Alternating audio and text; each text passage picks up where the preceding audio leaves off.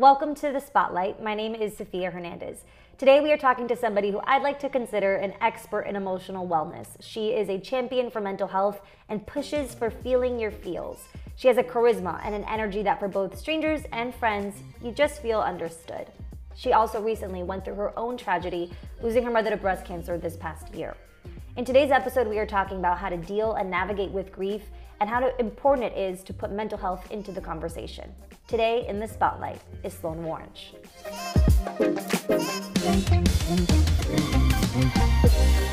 My name is Sloan. I graduated from the University of Central Florida in May, and I majored in psychology. Throughout college, I did a lot of internships more in the creative field. I started as a kind of like a communications major and then also visual art.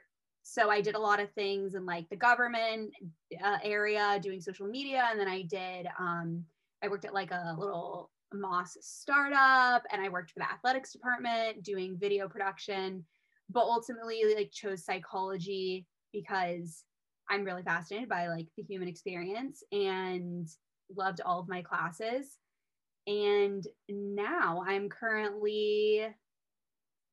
I'm a human being and trying not to be a human doing. That's where I'm going to go with that. I love that. A human being and a human doing. Yeah. That is amazing. I'm going to steal that. That's a good one. Yeah. Can you tell me a little bit? Obviously, I know you personally, my sister and you are good friends, and I know you lost your mom earlier this year. Can you tell me a little bit about that? So my mom passed away in August, and she passed away from an aggressive and rare form of cancer. So, I knew that she wasn't completely unexpected. I knew that we all knew that she was sick and going through, chemotherapy.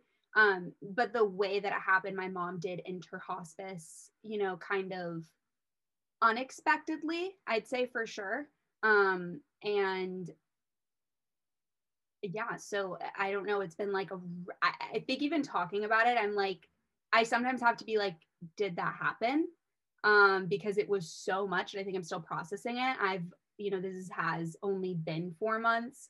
So I'm kind of like right in the middle. I think it'll affect me. It absolutely will affect me for the rest of my life, and something that I'm constantly processing, and something I'm like, wait, my mom really isn't here.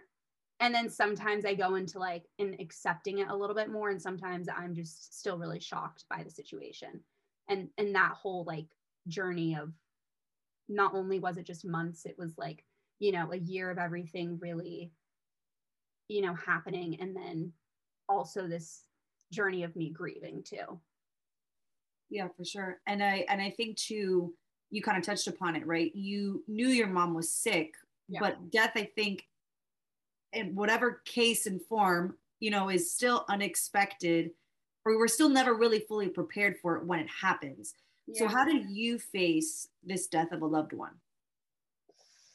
You're never prepared. My cousin actually lost his dad when he was 18, and his dad died immediately, like very tragically. And we would like kind of be like, oh, because it's so different. Like having someone die immediately has its pros and its cons. I mean, it's awful, obviously, either way. And then my mom knowing, I sat there with my family next to her every single day, knowing she was going to die, so it was like, you're sitting there and you're like, that was like obviously the hardest time, because it was like, I want this to end so bad. Like I am so anxious. I don't know if I'm going to see my mom in the next second, the next day.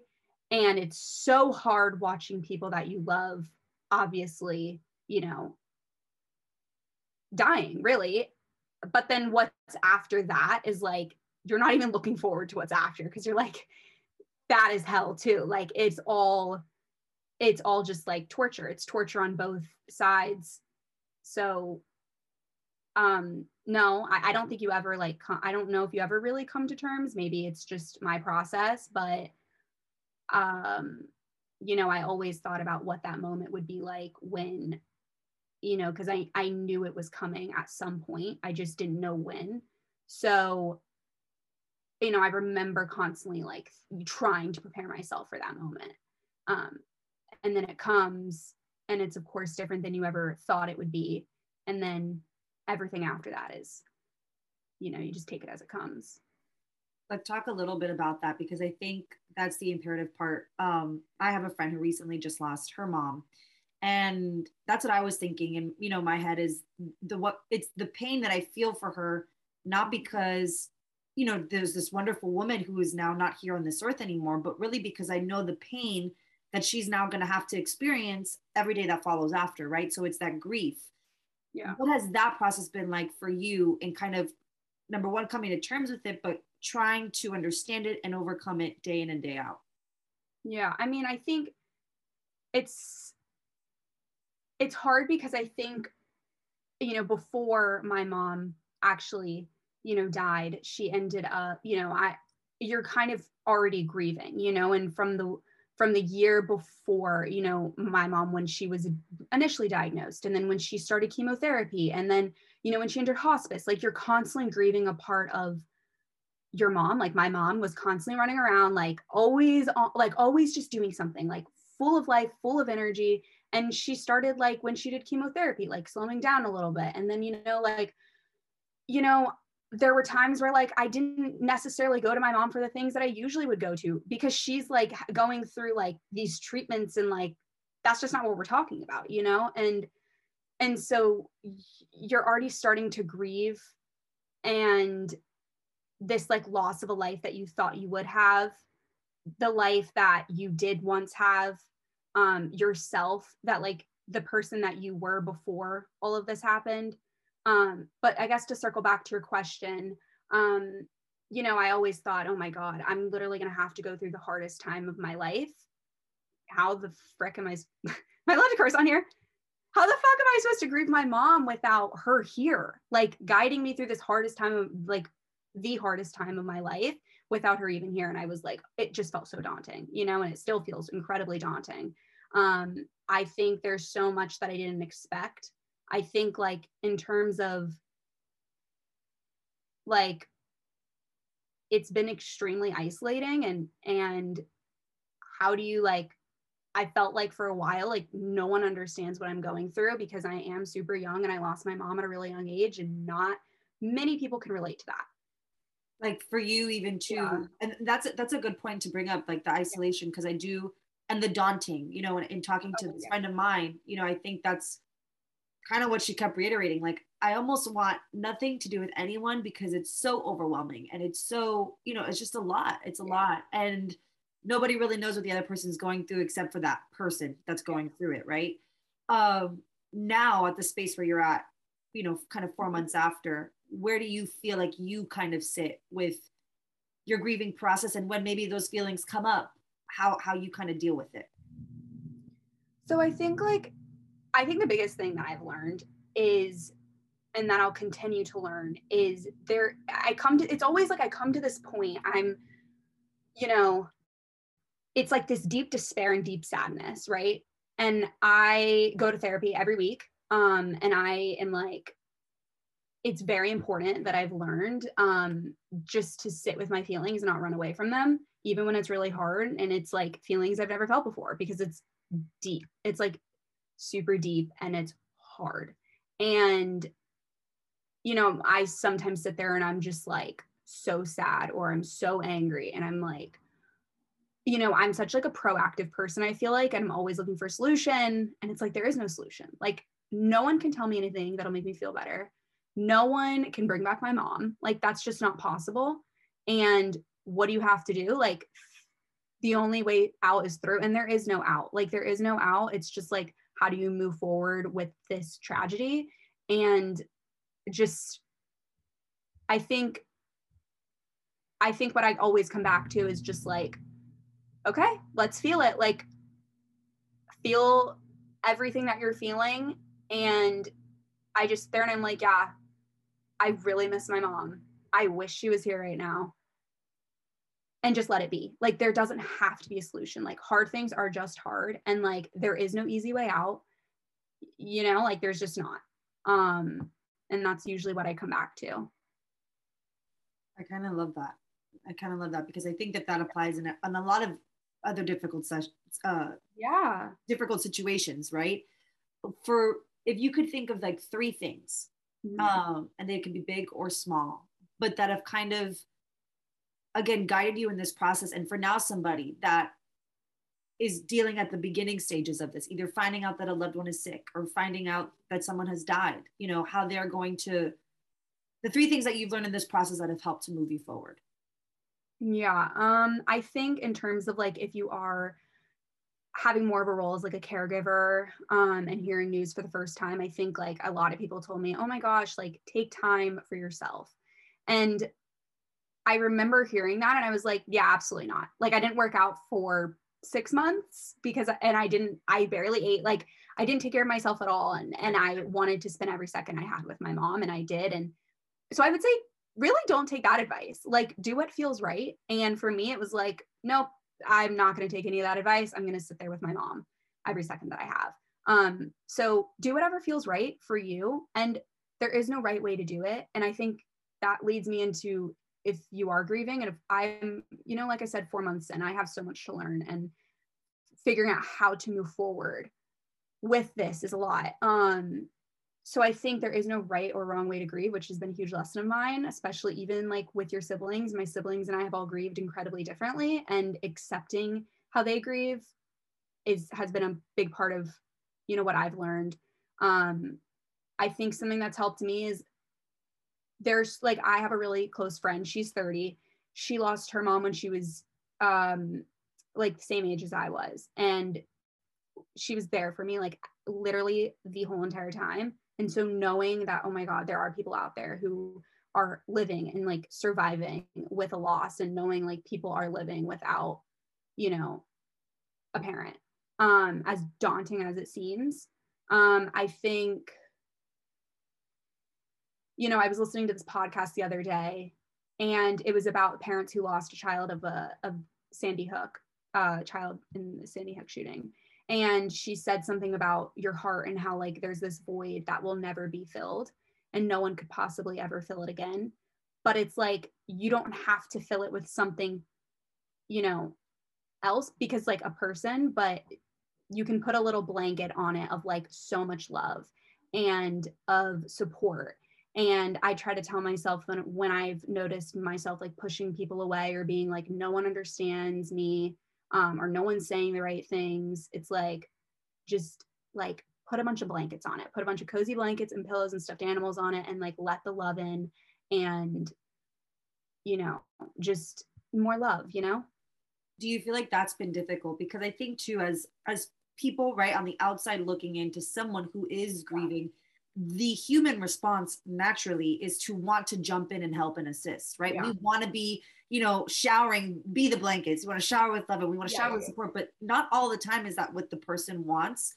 How has that kind of been navigating, you know, what you know you need versus, you know, how people want to contribute and help in a way that they feel you might want? Yeah, I mean, I think that was difficult for me, especially in the beginning. And is actually interesting because a lot of, you know, people would text me a lot of times, and my mom was sitting right there. Like she would help me kind of with this process when she was right there. And she always told me, she's like, Sloan, like compassion, like have compassion. People just want to love and help you and like support you, and just like let that in, and don't be so hard on people. And I was like really hard on people in the beginning. I was just so angry. Like I felt like my life was stolen from me. I felt like someone took my mom away, and like I just want to be mad at everyone.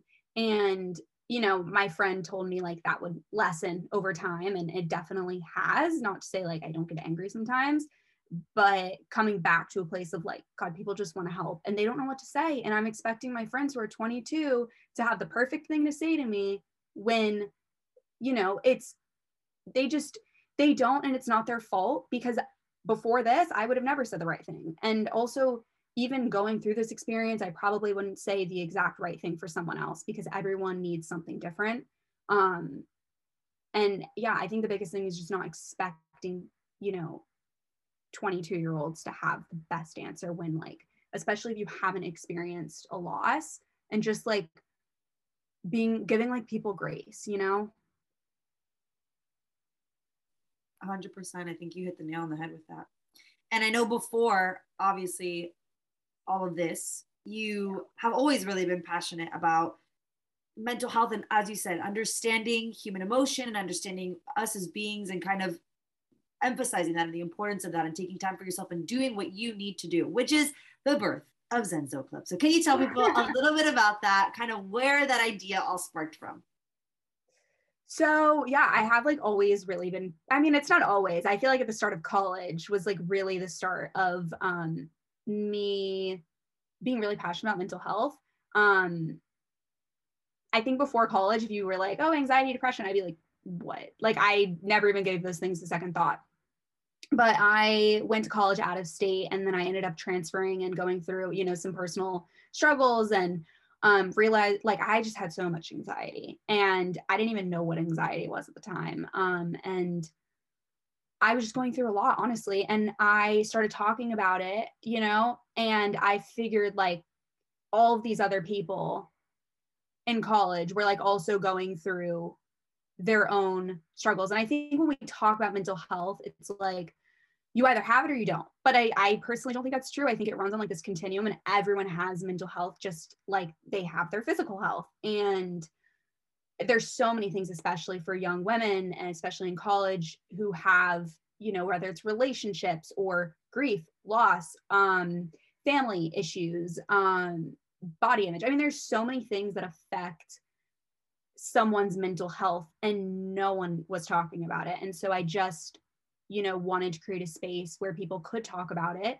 And I don't know, it's like I constantly think about how we can have a conversation about mental health and take away the stigma that always has a chair at the table, you know?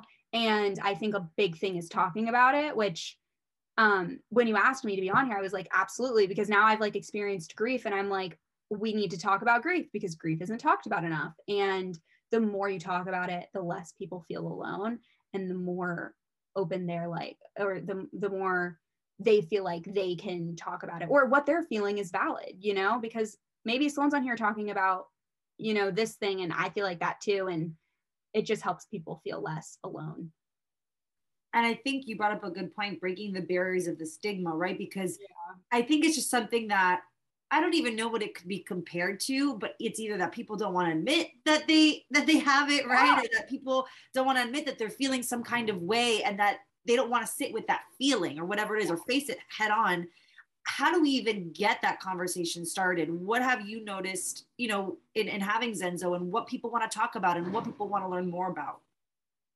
I think I've learned that people don't want to talk about mental health because like talking about it makes you like the crazy one, or like, am I the psycho one? I'm schizophrenic. Like there's so much stigma and like shame around the conversation. Yeah. And like, you don't want to be the crazy one, right? So it's like, but someone has to come out and talk first about it, you know, and make people feel like, okay, like she's talking about it, she must not be crazy, you know? I honestly, I think just people talking about it more. I think, you know, Brene Brown, I love she's a queen. I literally, her and Glennon Doyle, like I could love her. Like Glennon Doyle, I really, it's like those, they just say these things that like you live your life and you're reminded of like that one line that they said, like, oh, just sticks with you. They have a beautiful way of like expressing and experience the human experience, you know, and everyone's like, oh, I was feeling that, but you were the only one that said it. So she says something about like having, if you have this like bowl of shame. So like, for example, if I was like I was like, I don't like ice cream, right? And I'm like feeling so insecure about the fact that I don't like ice cream. And you cover it up with a lot more shame, and you're like, okay, that makes you like, how could you not like ice cream, Sloan? Like everyone likes ice cream, right? And I'm not going to talk about it, I'm not going to tell anyone. So she says like the more you cover it with more shame, like equals more shame, right? But when you have a bowl and you have something that makes you feel insecure or shameful or whatever, and you decide you're going to like tell a friend, or I'm going to tell Sophia, or I'm going to tell it like, oh my God, it makes you so unique that you have this, that like I think opens the conversation and takes the shame away with like compassion and love and openness and just sharing it. I don't know. I'm like reading, honestly, I read a lot of like literature and I read like research about how to take away the stigma in the conversation. And I don't know, I'm still trying to figure it out. And for you too, I think a big thing, at least that I've noticed with my own mental health, right? Like I was one of those people that I'm like, I don't even want to address it. Like I'm not an emotional person by nature. Like I'm very much about like putting things in real deep, keeping it nice, locked real tight. And, you know, every 3 years when I decide to break, I break it, it all comes out, you know? And it wasn't really until recently that I'm like, you know what? I think I just kind of like how you mentioned earlier, sit with your feelings and like let yourself feel whatever it is that you're feeling and like face it head on. Yeah. And a lot of that has to do with vulnerability and like letting yourself be vulnerable with your own emotions and whatever it is that you're feeling. What has that journey been like for you, and any advice for people in addressing that? Because I think that's the first step. And you could correct me if you think differently. Oh like, my God, yeah, as far as the first step in addressing mental health. Yeah, no, I think you're spot on. I think I feel like we just live in a culture where it's like, well, okay, what is vulnerability, right? Like I've thought about that. I'm like, okay, being honest. Well, yeah, I'm like pretty honest. And I share my thoughts about really the things that I'm kind of comfortable sharing. But not gonna lie, like vulnerability does also not come easy to me. There's a lot of things that I also keep tied up, and like I'm, you know, it's really hard for me to share those things. And I notice myself in the trap sometimes, and I'm like, oh, there's that part of me that just doesn't want to share it because I want to, like, I think we have this innate want to like share like this facade of like, oh, I don't go through anything. Everything's great. I'm like, quote unquote, strong, even though who decided that strong equal not being vulnerable, you know? Yeah, I don't know. I feel like just being honest, and honestly, I'm really inspired by people who are really vulnerable. And I'm always like, wow, like their vulnerability allowed me to feel comfortable sharing things. And like, I want to create a space for other people where if I'm being like, I think if I'm being vulnerable and I'm sharing things that maybe don't make me quote unquote perfect, then I can allow other people to share, you know, whatever they feel like is shameful for them. And you just give that space to people. So that's what inspires me. I'm like, oh, wow, that person said that and allowed me to share this. And yeah, I want to do that for other people. And for you too, I know, I think the big hesitance with it is all the add-ons that come with mental health, right? Because mental health is the feelings and the emotions that you feel, but then it's people, you know, are like, how can we combat the issues around it, right? So we have journaling, we have meditation, we have yoga, we have all these other things that I think is at times either what invites people or it's what turns them away, because it can at times be so overwhelming. Like I don't want to do that. I don't want to sit every day with my thoughts and feelings and put a pen to paper and talk about it, you know, or I don't want to be in a yoga class for an hour, whatever the case is. What for you has kind of worked for you in your mental health journey, or what you've observed from other people and their insights? Yeah, I mean, oh my gosh, I feel like no one wants to meditate. Like no one wants to do these things. I mean, because it's uncomfortable and it's hard to like sit with yourself and sit with your thoughts. But okay, so I think for me, I feel like everyone's always like meditate. And it's like, well, you know what? Meditation just might not work for you. If you don't want to do it, don't do it. And I don't know if that's, you know, would be something a lot of mental health professionals would agree with, but you know, if it doesn't work, don't do it. For you, I think the biggest thing is like, okay, so say it's like a scale of 0 to 10. 10, you're like, your mental health's awful. You're feeling stressed. You're feeling anxiety. You're literally on the verge of having a panic attack. If you're like a 9, like don't meditate, because that's like the worst time to do it. You know, I think it's catching yourself before you get to like a 5. So it's like having a practice, whether it's like every day I take a walk, it makes me feel good, or I call a friend and that makes me feel good, or I read or I write. You know, journaling's not going to help everyone. Like maybe it's the workout class, maybe it's hanging out with family, maybe it's, you know, once a week doing like this yoga class. I don't know, whatever it is for you. But before you get to the 10, I think for me before you get to the 5, I think for me personally, love walks. That was like a new COVID addition that I added to my life. It was great. Therapy. And I try not to be like, everyone go to therapy, because I would love to hear about that, because I feel myself, people in my industry, close friends of mine, therapy is the topic of conversation we have all the time. It's like, you're like 1 foot in, 1 foot out. You're like, I'm intrigued. I'm interested. I would love to take part. However, there's still something holding me back. And I feel like across the board, that is the consensus that I get from almost anybody that I talk to. I mean, I personally, and honestly, I like to say that like therapy is a privilege, and people don't realize that. I try not to be like like I said, everyone go to therapy, because it is expensive.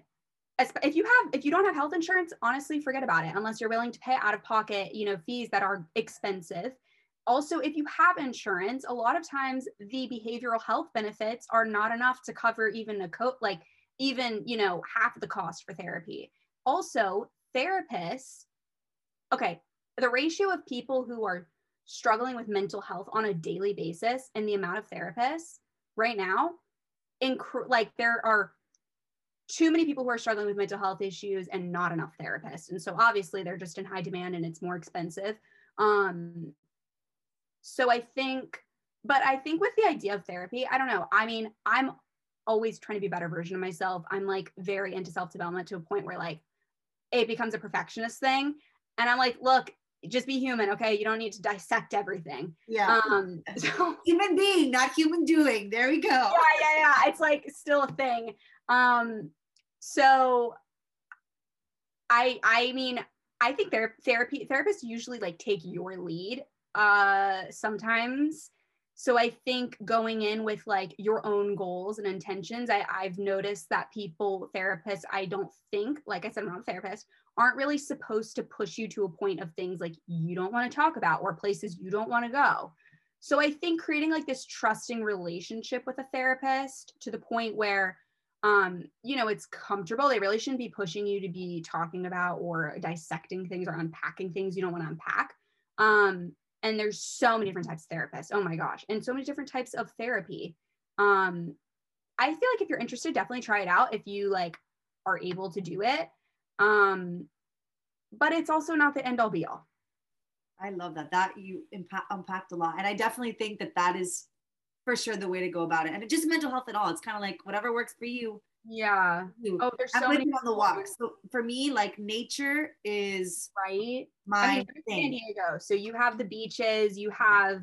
But even in every place that I've lived in, nature is different in every part of the US, right? And I've managed to find whatever works for me. Like before I used to be a big water girl. And then when I wasn't near the water, then I was like, now I'm a big hiker girl. And now that I have both, I take my pick depending on the day. You know what I mean? So yeah. It just depends. But I think fresh air, sunshine. Yeah, for sure. Tell me a little bit if you had any like a lasting piece of advice, words that you live by. What are they? Oh, that's good. Everywhere I go, I always have some sort of butterfly on. I was like holding it, and I think knowing that my mom is with me all the time. And so having that like faith component has really helped me. And, I honestly sometimes just sit and I think about my mom, call it a prayer, call it like meditation, whatever.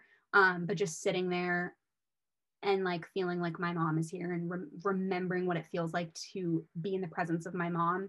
And I mean, she'll send me signs when I'm not looking for it. And, knowing that she's always guiding me. So I think that's something, but also I think a lot of times I get stuck because I feel like I want this easy, rosy path.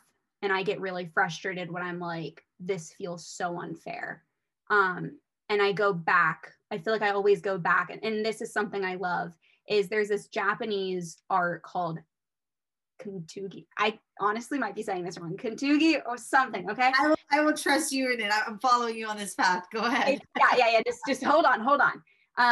Keep your shirt on, everyone. So this is art where they take all the broken pieces of pottery and they put it together with this beautiful gold like lacquer. And it's this beautiful representation of picking up your broken pieces and creating it into something beautiful.